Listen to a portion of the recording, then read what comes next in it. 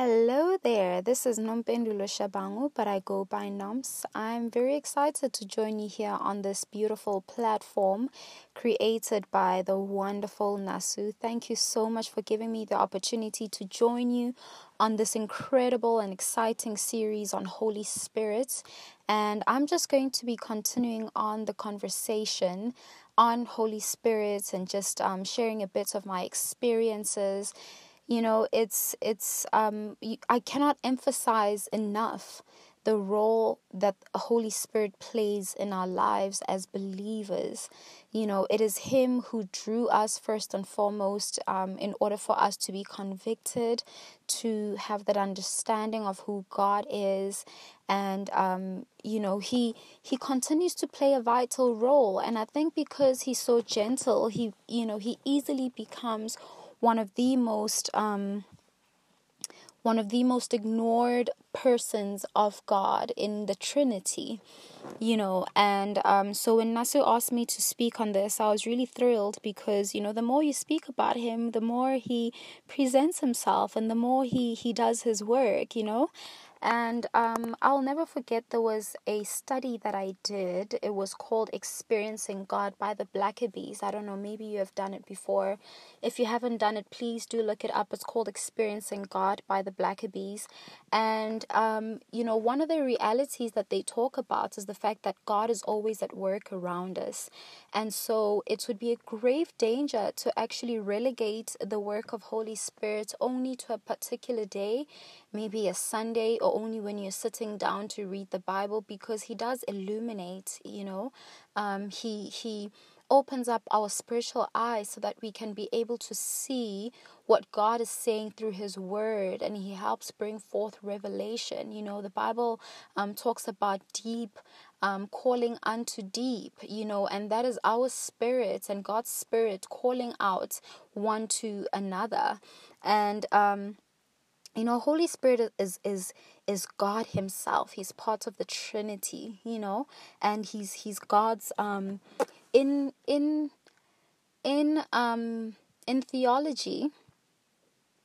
The study of Holy Spirit is called pneumatology, and pneuma from the word air or breath. So basically, sort of like, if you remember the word pneumonia, right? That is a disease of breathing, basically, that goes in through your lungs and stuff. And so when you look at it, even just that the word pneuma means air, it means breath. So pneumatology, that's the study of Holy Spirit, and that's where you get to see the characteristics of Holy Spirit, and the fact that He's a teacher, and the fact that He's a person and He is gentle. He has a character, He has a personality, and so getting to know Him is incredibly, it's quite rewarding. And so I gave my life to Christ when I was 10 years old, and it was such a real encounter in that when I was 12 years old, I started speaking in tongues. I was literally the youngest person in the room, with everybody else who was older than me, having these divine experiences with God, and I would be sitting there and none of it weirded me out, So I think for me, that is one of the first encounters that I can point back to and say, it never weirded me out. I was never like, okay, what in the world is going on here? It all felt just so natural and yet supernatural at the same time. And I was fortunate enough to have the person who mentored me in all things spiritual at the time, and who had led me to Christ, explaining, okay, this is what is happening, and I just was able to really understand that this is something that is of God. So that was my first encounter where I could see, like, wow, Holy Spirit is actually at work in my life. And I like what Bill Johnson often says, that children don't have a junior Holy Spirit, because sometimes we can treat children like, they can only experience Holy Spirit in a lesser portion or to a lesser extent, and that is not true. I can really attest to the fact that I experienced Him in His fullness. And there's also another recommended read that I would like to share with you, and it's called Drawing Near by John Bevere, and essentially comes from the scripture that says, draw near unto God and he will draw near unto you. And he has an entire study, a book and a workbook where you can be doing, filling out the blanks and all of that stuff, and just really learning about Holy Spirit. That was one of the books, that was one of the studies that I did that really drew me closer to God, and helping me understand the mind of God, because the Bible talks about how Holy Spirit searches the mind of God, and so it's really incredible that we have him as a confidant, because he knows what is on God's hearts, and he also places it on our hearts.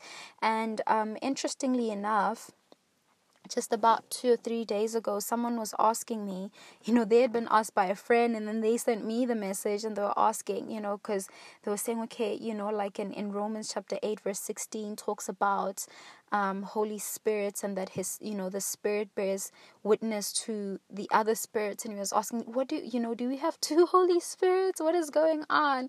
And so I was just really explaining that, there's the Spirit of God, and we have the spirits of God in us, because when we were created, there was the body, right? And God breathed in his life into us, which was his spirit. And so we have his spirit, and that is who we really are. And so because, we are born dead, essentially, our spirits are born, they're not alive. That is the reason why we have to be born again. And so I was just really explaining the fact that it's almost like there was an illustration that I once came across, and this pastor was talking about how if you were to take 2 water bottles filled up with water in them, and you poured them into a glass, and then you try to separate that water, to take it back to the original containers, you would struggle to do so. And it's because they're not supposed to be separated. And that's what happens when we get into a relationship with God. Sometimes someone will say, I don't even know if that was God or if that was me. As long as it's aligned to the will of God, it's, it really doesn't matter, because you are aligned to the will of God. And so his thoughts, they inform your thoughts, they inform my thoughts. You see what I mean? And so our spirits become intertwined. The Spirit of God informs our spirit. And we as we continue to be transformed by the renewing of our mind, our soul, our will, our emotions, they become aligned to the will of God, to where you almost don't have to think about it. Yes, you can be praying about it and stuff, but it's almost because you've been transformed by the renewing of your mind. And so your will, your mind, your emotions, they're all in alignment with the Spirit of God. And so, literally every morning when I wake up, as soon as my eyes just pop open, I say the famous words. I think some of you may have heard, you've heard about this book, but it's called Good Morning, Holy Spirit. I love it. So when I wake up in the morning, I say, Good morning, Holy Spirit. Literally, I'm not even lying. Like I say, Good morning, Holy Spirit. How are you today? It's just really one of my favorite things to do. And so the more I treat him as, like the person that he is, the more he just reveals himself to me daily. I want to also share a very important encounter that I once had when I was at Christ for the Nations Institute in Dallas, Texas. About 8 years ago, I was in Bible school. And, I'm a heavy pro-lifer, just believing in the sanctity of life all the way from when a person is in their mother's womb and just being formed, And I used to be a part of these rallies, where we would just stand on the side of the road with placards and just, implore people to keep their children and to at least give them up for adoption or send them into fostering and stuff, but not to take the life of an unborn child. So I got really involved in that ministry when I was in America. And, so it was something that was really close to my heart. And, at the time, it had been reported that America had, I think it was over 60 million abortions, recorded abortions, in the 49 years at the time when I was there, that abortion had been legalized. And so it was something that was really close to my heart. And, so like I said, I used to be a part of this ministry. And so one day I went to the cinema and, I was just hanging out with my friends. And then I excused myself to go to the restroom while the movie was still playing. And as I went to the restroom, like on my way there were two guys who were standing and they were having a conversation. And, I couldn't really hear what the conversation was about. And then as I walked past them, like I was a few meters, there's absolutely no way I was supposed to have heard what they were talking about. But I just heard the word abortion. Like it's almost like it latched out at me and just, and I turned around, because the thing with ministry, sometimes you think, no, it's just in church. It's just, when I'm preaching, it's just, you know what I mean? But even just for the one, it stops for the one. And I was so terrified. You can imagine I'm in this country where, I'm not a native of the country, and so I don't know what's going to happen. And in that area, people knew it as the ghetto, so pretty much anything could happen, but I just got this boldness. And just for the simple fact that I had heard that word, I stopped in my tracks and I walked back. And I didn't know the whole time. I was like, Holy Spirit, just help me. Just help me. I don't know what I'm going to say. And then I walked back and I greeted these two guys and I said, okay, guys, this is really weird, but I was just walking past. I don't even really know what it is that you're talking about, but I just heard the word abortion, and I introduced myself, is there anything that I can pray for you about and stuff?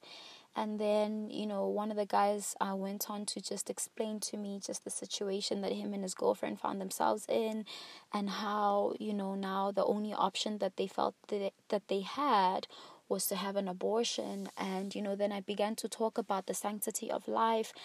God just gave me, this courage just to speak into their lives, even though I didn't know them. And they were really listening to me. And, this guy tells me, yes, my mom actually has had 6 abortions before me, so I don't think that there's anything wrong with that. And we began to talk, and I prayed with them and, but I don't know what the outcome was, in the sense that I don't know if that baby, who was being formed in its mother's womb ever survived, but just for the simple fact that God could use me in that moment, and the fact that I believe it was Holy Spirit who amplified for me to be able to hear that. And even if it means just the saving of one life, and that one life that's probably going to go and do incredible things, or even if it's not deemed as incredible in the eyes of the world, just by virtue of the fact that this baby's life was saved, But I just never forget that encounter, the fact that Holy Spirit helped me to just hear those words. And I walked back. He also gave me the courage and the boldness to go. And you can see even in the book of Acts, the Bible talks about how the apostles, they had the courage to speak, they had the boldness to speak. And I've seen Holy Spirit doing that, helping me to stand in platforms where I felt I wasn't worthy to stand in and to speak. He's opened up so many doors of opportunities for me. And, if we just allow him to do that work, like I said, in Experiencing God, how it talks about that God is always at work around us. That's the first reality in the book, in the study called Experiencing God, the fact that God is always at work around us. And we just have to open up our hearts, and every day when we, open our eyes and when we pray, just say, Holy Spirit, help me. Let me see what it is that you're up to today, and you might see that person who's crying, and you walk up to them and you speak life into them, and you can share scripture with them, and you can pray with them, because sometimes we read the Bible and, some of the things that we read don't make sense until you encounter someone who's in a place of brokenness, and you realize, oh, Holy Spirit, this is why you showed me this, so that I could be able to encourage someone else. So I hope that helps, and just me sharing a bit of my encounters with Holy Spirit. I hope that it's it encourages you, and just for you to always be aware of the fact that Holy Spirit is a person. I think you've heard me refer to him as, I don't call him the Holy Spirit. He is a person. I just call him Holy Spirit because he's a person. And I hope it opens up your heart and your eyes to seeing that, you know what, he is always at work around us, and he's inviting us to join in on that work.